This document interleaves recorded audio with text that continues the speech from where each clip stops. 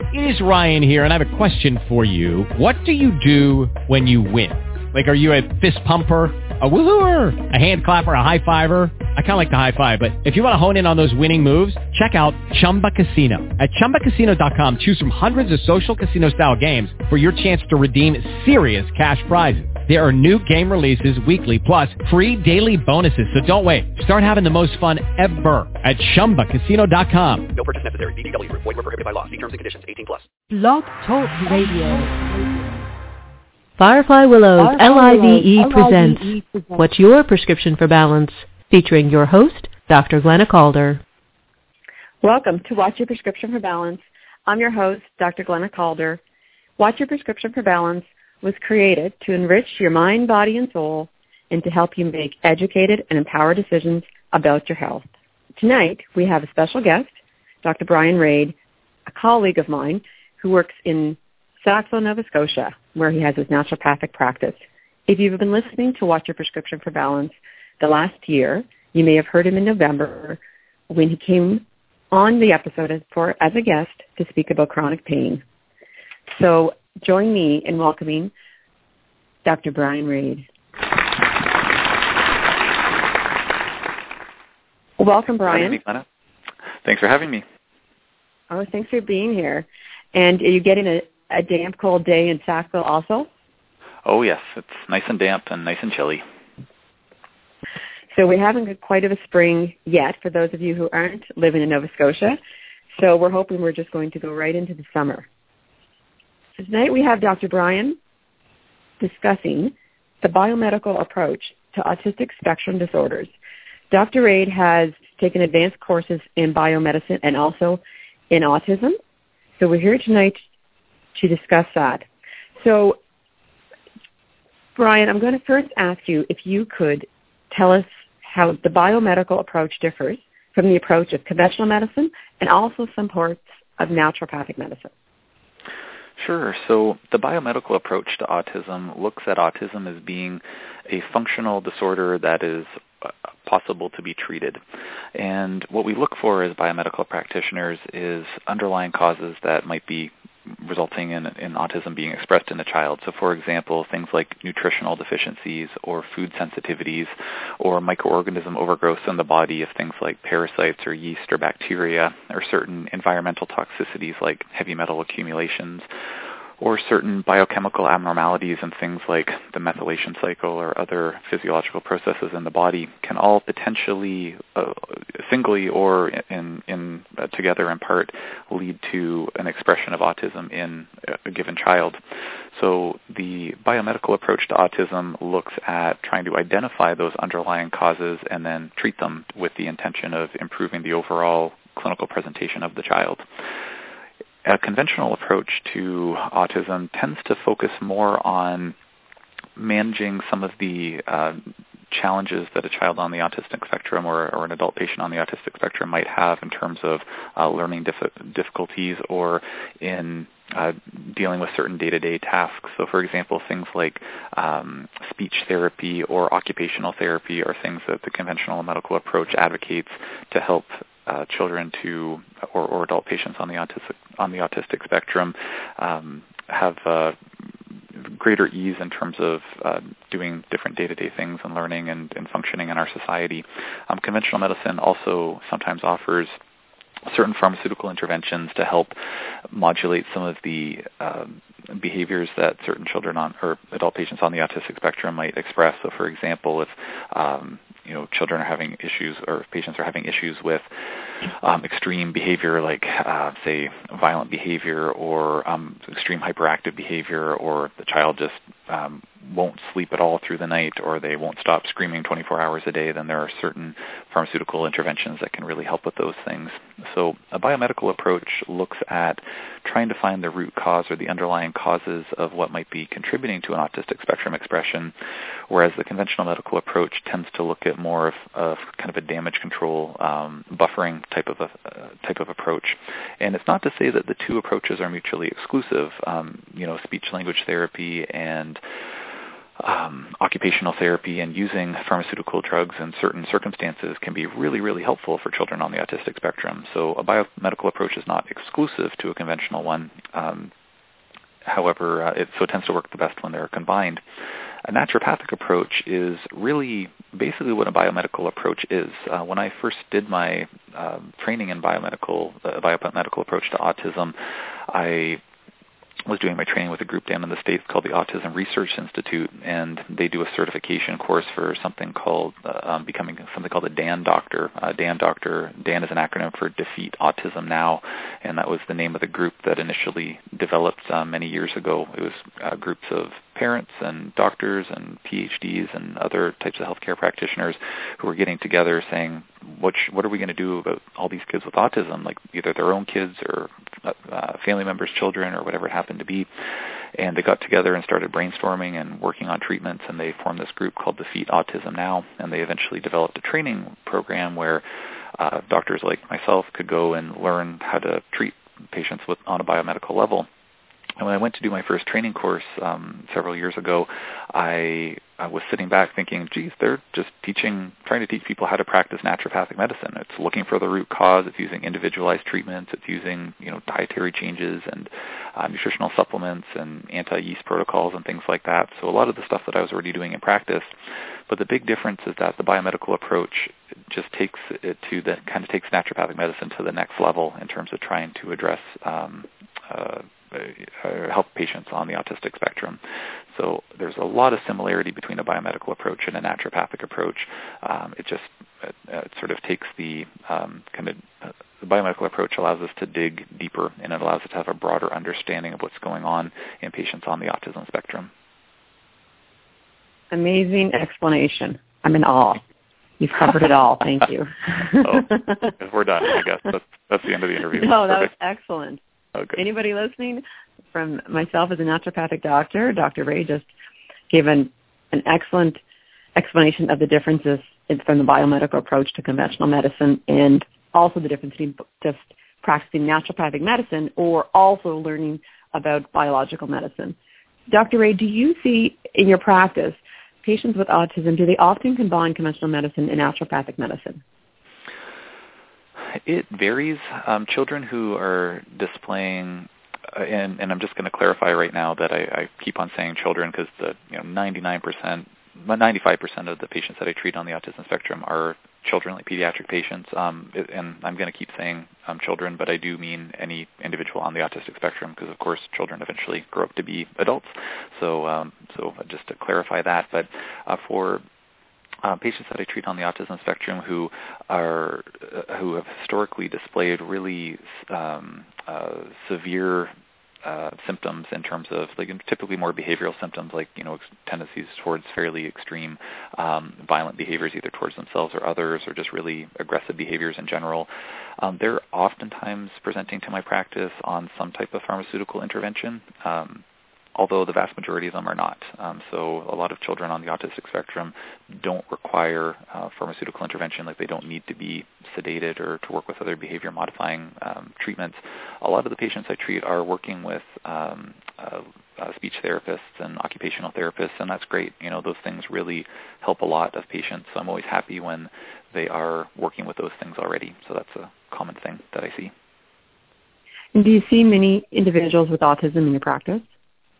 I do, yeah. About 20% of my practice is patients on the autistic spectrum, so it makes up a pretty significant portion. I have a wide range of focuses in my practice. I treat a lot of patients with cancer, chronic pain, which we talked about back in November. I treat a lot of patients with chronic infections like Lyme disease, and patients with fibromyalgia, chronic fatigue syndrome, multiple chemical sensitivity. So I really have a focus on patients with chronic symptoms. And sometimes I think, maybe I should just focus more on just seeing autistic patients in my practice. But what I find is that the more that I learn about other conditions that seem to be totally unrelated to autism, the more that I wind up learning about the underlying mechanisms of what's driving autism in the first place. So some of the things that I learn at conferences that I go to learn about integrative cancer therapies, I say, oh, that's totally applicable to my autistic population, or the same thing when I'm learning about chronic infections.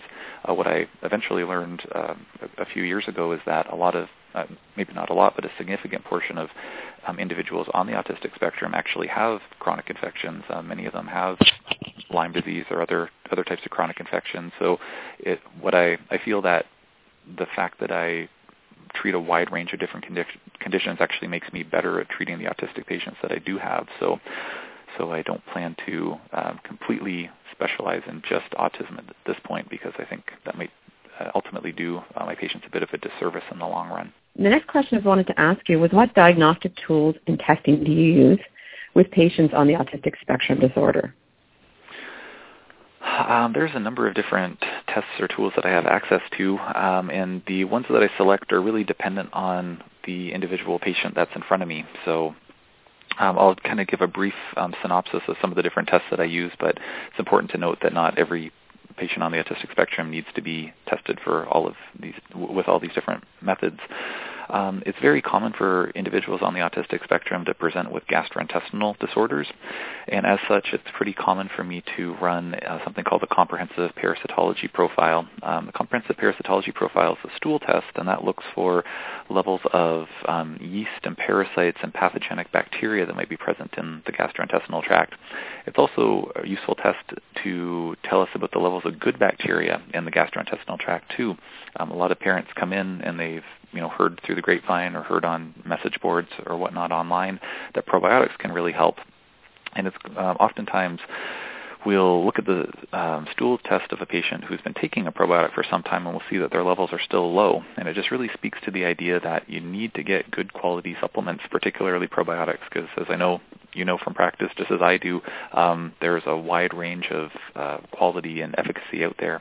So the stool test is a good way to help determine whether or not there are adequate levels of good bacteria living in the gut as well. I also frequently test patients for something called small intestine bacterial overgrowth, which is another gastrointestinal issue that is unfortunately not picked up on a standard stool test. Small intestine bacterial overgrowth, as the name suggests, is characterized by an overgrowth of bacteria in the small intestine. And the small intestine really shouldn't have many bacteria in it. And if children or adult patients on the autistic spectrum have elevated levels of bacteria in their small intestines, it can cause all manner of gastrointestinal symptoms, whether it's abdominal pain or gas and bloating or constipation or diarrhea. But it can also have significant impacts on overall behavior as well. And so if there is a small intestine bacterial overgrowth, it's really important to identify that, in part because we want to knock down the levels of microorganisms, but it also tells us whether or not the patient needs to work with something called the GAPS diet. The GAPS diet is a special diet that helps to kill off bacteria in the small intestine, but it can also have a really great impact on overall symptom presentation and overall neurological function in individuals on the autistic spectrum. The challenge with the GAPS diet is that it's a fairly involved diet. A lot of parents or caregivers for individuals on the autistic spectrum know that a gluten-free, casein-free, sugar-free diet tends to be quite beneficial for children on the autistic spectrum. A GAPS diet can be even more beneficial in some cases, but if the child doesn't have a small intestine bacterial overgrowth, in my experience, it's much less likely that the GAPS diet is going to be an effective diet for them. So rather than parents putting in, or caregivers putting in all the extra effort to put a child on the GAPS diet, we can do testing first to see if it's worth putting in that extra elbow grease. Because as everyone who has children on the autistic spectrum or knows a child on the autistic spectrum, we all know that trying to change their diet can be very, very challenging, even more challenging than changing the diet of any given child. So it's a really useful test to screen for whether that would be effective or not. I also do testing to look for any biochemical abnormalities that might be present in an autistic patient's physiology. Individuals on the autistic spectrum oftentimes have much higher needs for certain nutrients in their system. They oftentimes have issues with something called mitochondrial function. They oftentimes have issues with something called methylation function. They oftentimes have imbalances in their neurotransmitters, which are the hormones that modulate nervous system function. So there are tests that we can run to see what's going on a biochemical level in their bodies. I always tell patients that, when I first see you, I can get a sense of what's going on maybe with your digestive tract. I can get a sense of what's going on with your immune system to some extent. I can get a sense of what's happening to some extent with your detoxification capacity, depending on the symptoms that are being presented. However, I don't have magical glasses that allow me to see all the way down into your cells to know what's happening biochemically. And so we can do tests to try to get more information as far as that goes. So there are 3 tests that I will commonly run.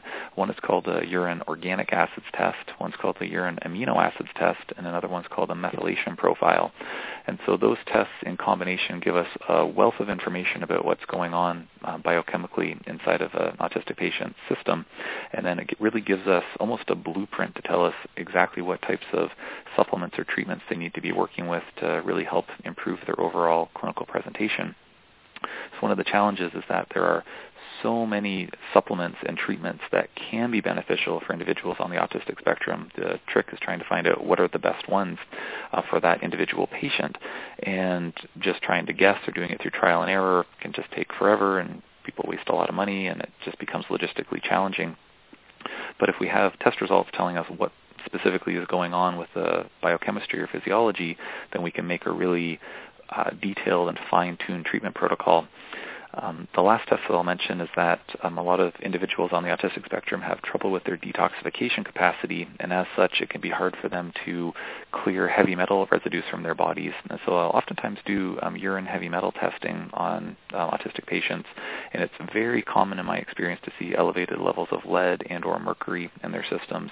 And sometimes we see really good clinical improvements when we do work to try to flush those metals out of their bodies.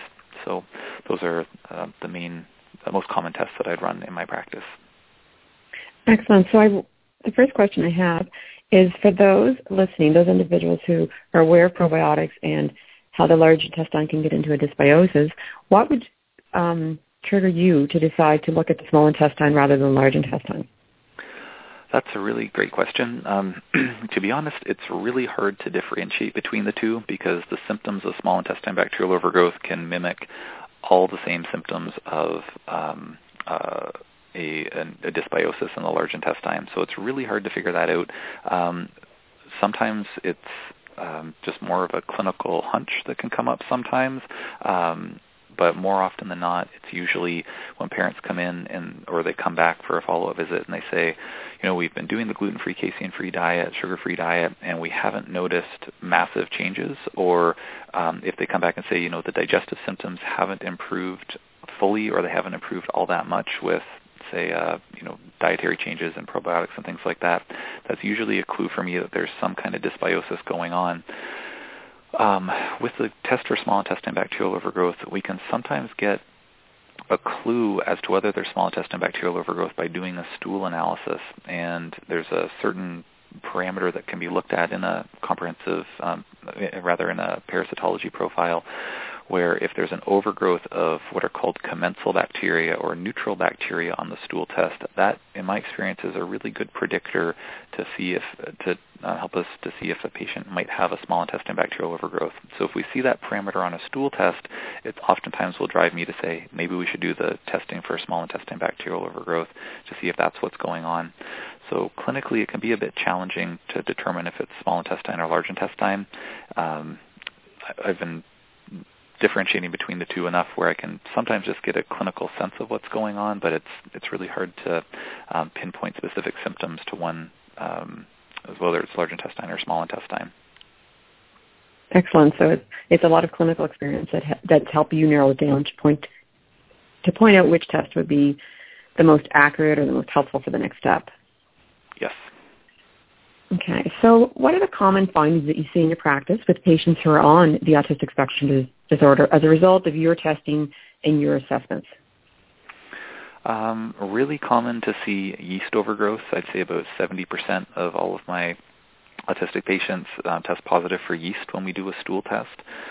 Very common to see methylation issues as well. So methylation refers to the methylation cycle, which is one of the biochemical systems in the cell that could be potentially off-kilter in an individual on the autistic spectrum. And so that's something that comes up all the time. One of the strongest therapies that I use, or that I've seen the effects of in my practice, like that I use in my practice, is working with high doses of something called methylcobalamin, which is a specific form of of vitamin B12. And by using the methylcobalamin treatments, I've probably seen the most dramatic or drastic results in a very short period of time with some patients who have worked with that type of intervention. And with that type of intervention, it largely works to help correct deficiencies in the methylation cycle. So when I test for methylation defects, it's very common to see them in children or patients on the autistic spectrum, and it's oftentimes one of the things that gives us the biggest bang for our buck, so to speak, to see the most dramatic changes as quickly as possible. Things like diet have a huge impact too, but it can sometimes take a few months to see changes. With methyl B12 treatments, I find that we can sometimes start seeing changes even within a week, sometimes even a couple of weeks, which is always really exciting for the parents or the caregivers and myself as well, because everybody loves seeing good treatment results.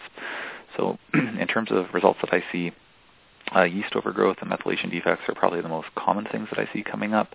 But whenever we run other biochemical profiles like, say, an organic acids test or a urine amino acids test, there's always something that comes up. I've never seen a perfectly healthy result come back, but it's very common that we'll see quite a few different things come up, which really speaks to the idea that autism is characterized by a lot of biochemical abnormalities that are really only, in my opinion and my experience, really only able to be addressed through nutritional interventions and certain supplements and a lot of the kind of naturopathic therapies that make up the lion's share of a biomedical approach. So do you think with patients that are on the autistic spectrum disorder that have yeast overgrowth in their body, what do you think is causing that in those specific individuals? I think that diet is a really large part of it, and if a person's eating food, whether they're autistic or not, if a person's eating food that their body has a hard time breaking down, then it tends to lead to inflammation in the gastrointestinal tract, and that compromises the immune system function in the gastrointestinal tract, so it makes it easier for microbes to overgrow in the gut and intestinal tract. Eating foods that you have a hard time breaking down also typically leads to an incomplete breakdown of those foods, and so it provides an easier food source for microorganisms like yeast to start overgrowing in the gastrointestinal tract as well. So I think that food sensitivities play a really big role in the formation of yeast in autistic patients. I find that a lot of my autistic patients have also been born via C-section, and it's not to say that C-sections cause autism by any means. However, what we know from scientific research is that children who have been born through C-section, unless they've started taking probiotics very early on in their infancy, they oftentimes have lower levels of good probiotics in their gastrointestinal tracts. In the large intestine in particular, there are many bacteria species that live there, and certain ones are fairly neutral. They're just almost space-occupying strains of bacteria, whereas other ones are specifically probiotics, which really the breakdown of that word is giving life. So when probiotics really give a lot of health benefits, and one of the health benefits is that they help to offset the growth of yeast and fungus and parasites and things like that in the large intestine. So what I find is that if a patient was born via C-section, then oftentimes in my experience, they're going to be at an increased risk of developing a yeast overgrowth too. The final thing that I would say is that, as I mentioned earlier, a lot of patients on the autistic spectrum test positive for heavy metals, particularly mercury and lead, and there seems to be a clinical correlation between elevated levels of lead and mercury in the system and elevated levels of yeast too. So I think between diet, possible history of C-section, and heavy metal accumulation, I think those are a few reasons why we're seeing yeast overgrowth in the gastrointestinal tract commonly. You said 70% roughly in your practice, you see a yeast overgrowth in individuals with the autistic spectrum disorder. What percentage would you say of your general practice has a yeast overgrowth?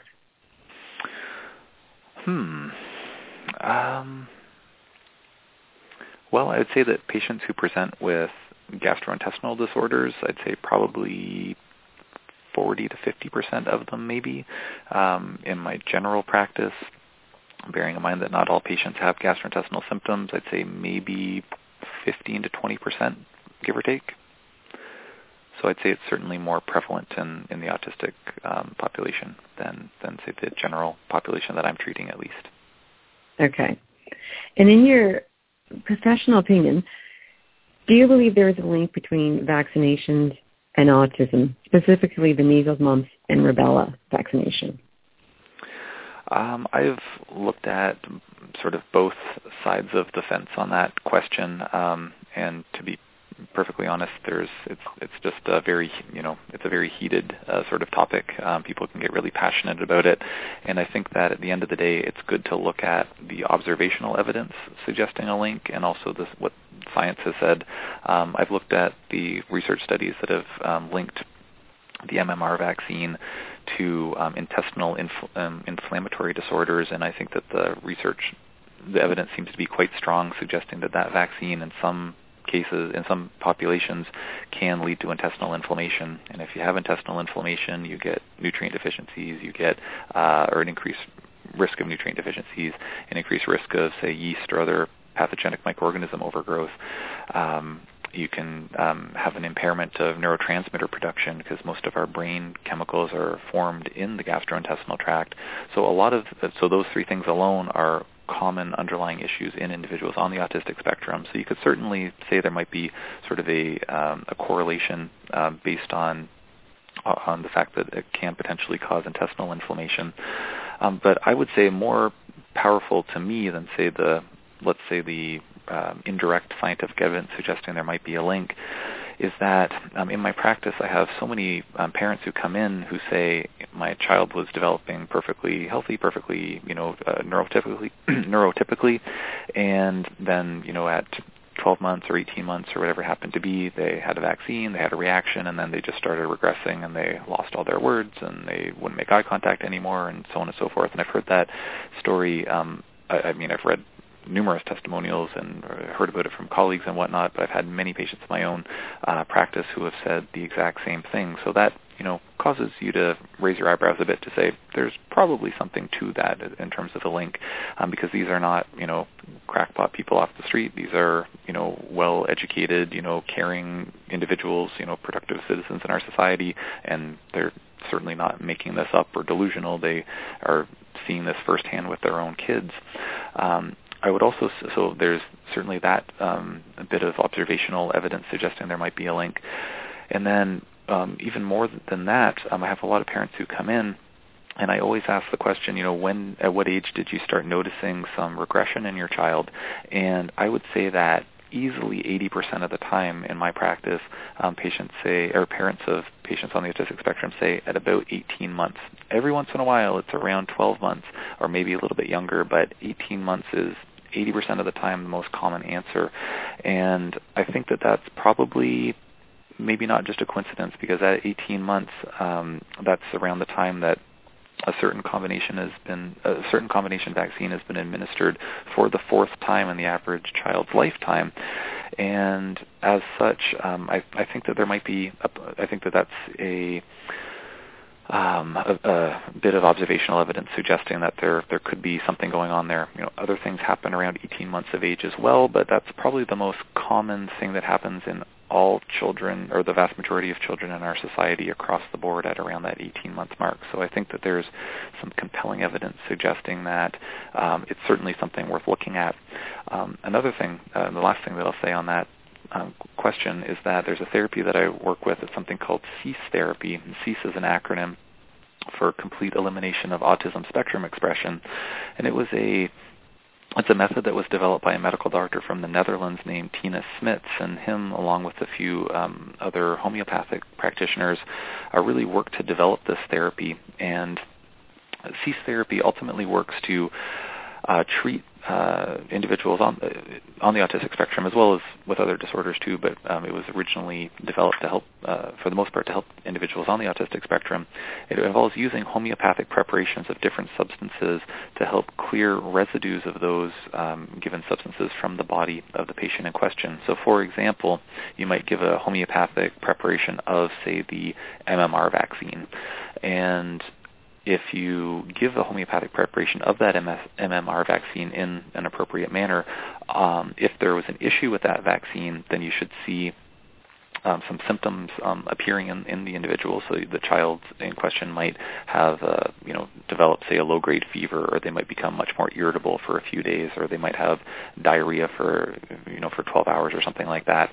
And then afterwards, you should see, if there was an issue with the MMR vaccine in the first place, then you should see an improvement in the overall symptom presentation of that child in question. And that's sort of the what cease therapy works on addressing. And it's not just vaccinations. It could be other medications. It could be environmental exposures to things like heavy metals or formaldehyde or other chemicals or things like that. So cease therapy is certainly not just looking at vaccinations. However, it's, I think, another piece of compelling information suggesting there might be a link where if we use a homeopathic preparation of a vaccine with the intention of clearing any residue that might have been non-beneficial to the patient in question, and there's a clinical improvement after that, it really causes you to raise your eyebrows saying, well, if we're working with this therapy and it seems to be helping, and in some cases helping a lot, then maybe there is some link as far as vaccinations go. So I would never say that vaccines cause autism, because I don't think that there's definitive enough evidence to say that we can say that as an absolute truth, but there certainly seems to be a link where vaccines in some individuals might contribute in part to their autism spectrum expression. And have you used the cease therapy in your practice? Yes, I use it all the time. And you've seen good results? I have, yeah. It's something that I haven't been using for that long. I've been using it for about the last year or so. And with cease therapy, it's not something where we expect to see overnight results with. So it's something that we oftentimes will work with an individual with a patient on the autistic spectrum or another, it could be used with other diagnoses as well, for a series of months or years. It's something that's sort of an evolving process that we work with, at least in my practice I work with, while I'm using a more traditional biomedical approach with things like diet and supplements and things like that. But I would say that the cease therapy is probably the therapy that I'm the most excited about as far as working with individuals on the autistic spectrum, because with a biomedical approach we can see really great results, and it's something that can definitely lead to a lot of clinical improvements. But the cease therapy is what I've been turning to when we seem to be hitting a plateau with a biomedical approach, or if we're seeing improvements, from month to month with treatment, but we're wanting to kind of hit the accelerator pedal a bit more to see if we can get faster results. I find that the cease therapy has really been helping out with that a lot. So it's probably the therapy that I'm the most excited about. So it's not part of a traditional biomedical model, but it's probably something that I'm using. I'm using a lot of it, and I'm seeing a lot of encouraging results with it so far. Excellent. And the nice thing about homeopathy, it's easy for individuals to comply with, too. So that's really nice. Absolutely. So Brian, Sorry? Go ahead. I was just going to say there's no bad taste, so any child can take it, which the hugest obstacle with pediatric patients is actually getting them to take things. But fortunately, when you treat enough pediatric patients, you find out what they'll usually allowed to go down the hatch, and it's not too bad. But homeopathy is always just a sigh of relief for everybody in the room, because you know that the kids are going to take it without complaining. You're right. I think that you must have a toolbox the size of an 18-wheeler. I need a bigger clinic. Yeah. No, that's excellent. There's so many options, and there's so many. You've summarized the test so nicely, and also explained the treatments that we've gone through so far so nicely. So I'm going to let you take just a minute break, and we'll be back with Watch Your Prescription for Balance with Dr. Bryan Rade. At Firefly Willows LIVE, we're working hard to be your trusted source for fun, enlightening, and heart-centered information and community. And we're passionate about the art of transformative media, the new leading edge of communication in our highly connected, media-rich world. If you're passionate about facilitating change and you have gifts or ideas you'd like to share, come join us. Host a show or be a guest. or connect us to an amazing speaker or teacher whose message is too good to miss. There's always room for courageous, knowledgeable changemakers, inspired artists, and new ideas. Let us know you're interested. Send an email to info@fireflywillows.com. We're Firefly Willows, LIVE, helping you find and shine your inner light.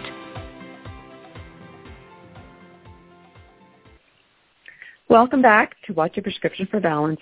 I'm your host, Dr. Glenna Calder, a naturopathic doctor in Halifax, Nova Scotia. And this evening, we're speaking with Dr. Bryan Rade, a colleague of mine, naturopathic doctor in Sackville, Nova Scotia, and we're discussing the biomedical approaches to the autistic spectrum disorder. Welcome back, Bryan. Thank you. What we're going to move on to is maybe a little bit more practical things for parents, or more advice for the practical side of the treatments and how implementing them at home. What would you say are the biggest challenges for parents of children with autism when following a naturopathic or biomedical protocol? Biggest challenges varies from family to family, but dietary changes are typically the biggest challenge. Anyone who has a child or knows a child on the autistic spectrum knows that they stereotypically tend to like to eat from a very limited range of foods. Those foods tend to be rich in gluten and dairy and sometimes refined sugar, so it's really, they're oftentimes eating the opposite of what they should be consuming. So things like pizza and chicken fingers and macaroni and cheese and toast and burgers and things like that. So trying to change their diet into a gluten-free, dairy-free, sugar-free diet, or, heaven forbid, a GAPS diet, which is earlier a more elaborate diet, which is actually devoid of all complex carbohydrates. So there's no grains or starches like potatoes and sweet potatoes and things like that on the diet, which another favorite food of most autistic kids is French fries as well. So there's potato in there. It can be quite challenging to make those changes. So I always tell parents that this is going to be a process. If you can change the diet overnight and nobody's pulling their hair out, amazing, but that's likely a fantasy. It's not going to happen. It can be something that can be phased into over the span of a few months. And if your child, loves eating toast for breakfast every morning, then try gluten-free toast. And if they don't like brand A, then try brand B, C, D, or E. It's just something where you have to work on trying different recipes and trying different things, and say cutting their cow's milk with, say, almond milk or rice milk initially, and starting with a 50-50 split and gradually making it more non-dairy milk as opposed to dairy milk.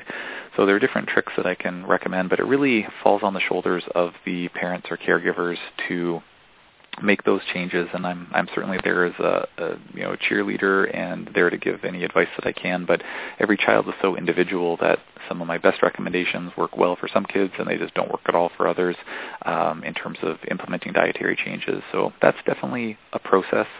The other challenge is giving certain supplements. As I mentioned earlier, I've learned a lot of the supplements that go down the hatch quite nicely.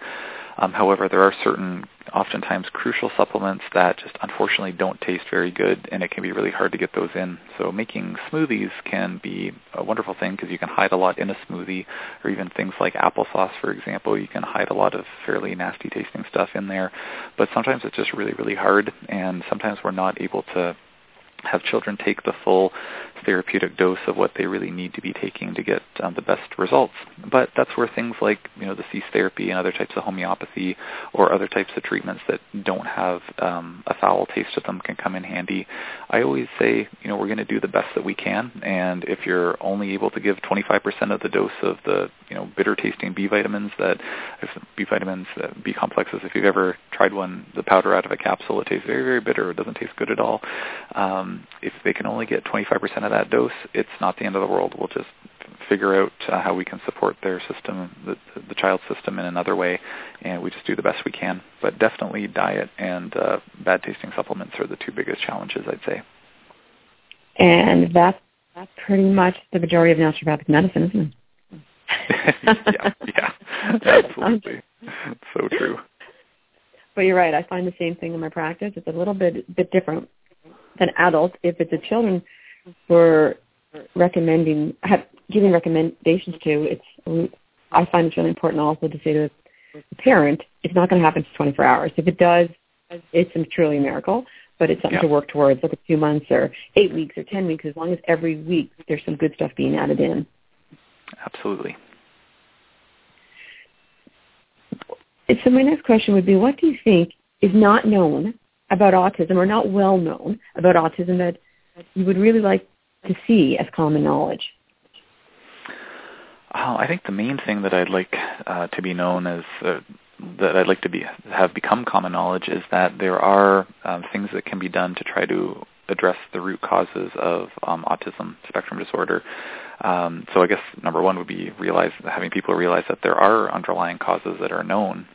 Because unfortunately, autism, in my experience, is largely viewed in our in society in general as being just sort of a bad luck affliction that is happening for some reason. There might be genetic causes in some cases, but only about 1 to 5% of all autistic cases are due to a true genetic disorder. That for most cases it's just they call it idiopathic, that they don't know what causes it. And I think that leaves parents and caregivers really quite frustrated, but also feeling really helpless to say, like, geez, like this is going on with my kid, and especially, if my child used to be like, a perfectly neurotypical little one, and then they started to regress, and what's going on, and, is it something that I did wrong, or whatever it happens to be, it becomes really, I think, frustrating and gives that feeling of helplessness. So realizing that there are underlying causes that can contribute to the formation of autism spectrum disorder, I think is really important. And then furthermore, realizing that there are achievable and reachable and accessible treatments that can be used to help correct those underlying causes, I think is the main thing that I'd like everybody to know. That would be fantastic. What advice would you give parents and caregivers of someone with autism?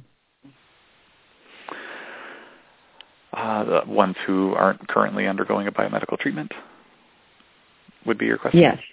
Yeah.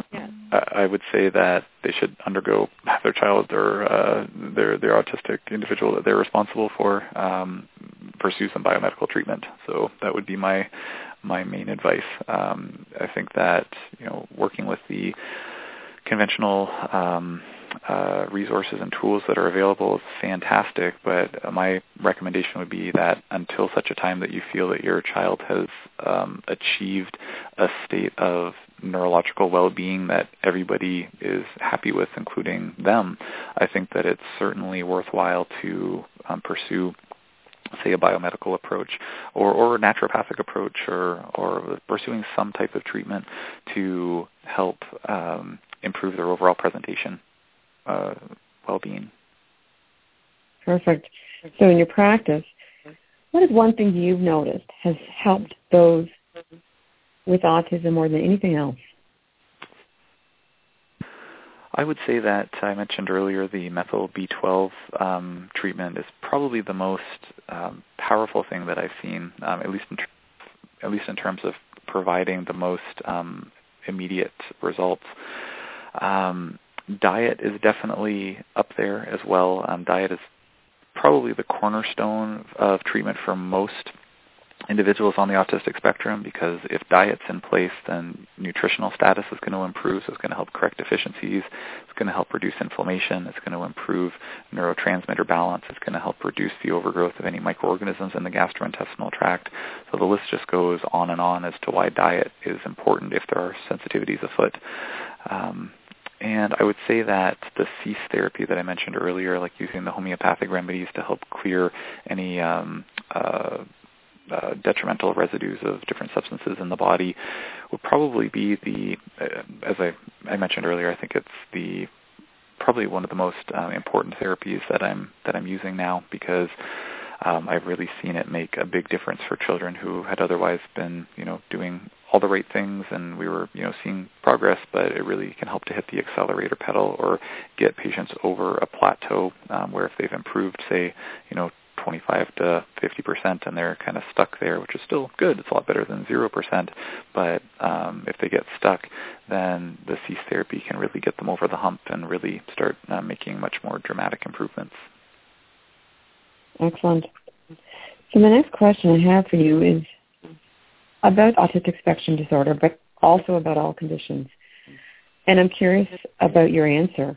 Why do you think it's so difficult for mainstream health professionals to really believe that nutrition and the toxic load that the individual is carrying can have a really profound effect on the development of chronic illness?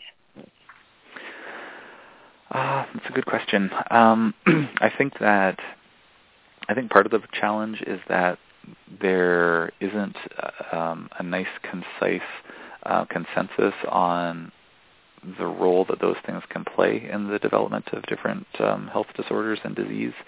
So I think that if it was a more cut and dry issue, if it wasn't such a complex and convoluted issue, then it would be much better understood and addressed by the conventional healthcare system. You just gave us a huge amount of information on biomedical and naturopathic approaches to the autistic spectrum disorder, treatments, the testing, the diagnostics, and a great discussion for parents. Is there a website and contact that you could leave with us for those individuals who would like to get in contact with you? Sure. Our website is sackvilleNaturopathic.com, and our front office number is 902-252-3080. And is there any website that you can think of or book that somebody might would be a next step for reading about the autistic spectrum disorder? Absolutely. So the best website, and it's the easiest website in the world to remember, is just autism.com, and that's the website for the Autism Research Institute. And if you go on there, there's a link to a lot of great reading material and other references and things like that. So that's a fantastic resource. And I'd also recommend the website for CEASE therapy as well. So it's CEASE, like CEASE, -therapy.com. And that's an excellent website that goes over what CEASE therapy is all about. Oh, excellent. Those are two great resources. I've never been on the CEASE therapy one, so I'll do that myself. And I thank you very much for taking the time out of a busy day. I know you've had a busy day with patients today, Bryan, to come on the show. And I do hope in the future, when I ask if you'll come back, that you would, and we'll talk about another interesting topic. That sounds great. It was my pleasure to be here. Excellent. And for those individuals who are listening, I thank you so much for listening. And if you know of anyone who may benefit from listening to this, whether it's a caregiver or a parent of somebody with autism or on the autistic spectrum disorder, you can just share the link that is on Facebook, Dr. Glenna Calder, ND. And the link that's for the show tonight will be there, and the show will be archived. And it will also be on my website, and I'll also be sending a link for that to Dr. Rade. Thank you very much, and have a great night, Dr. Rade. You too. Okay, bye-bye. Bye.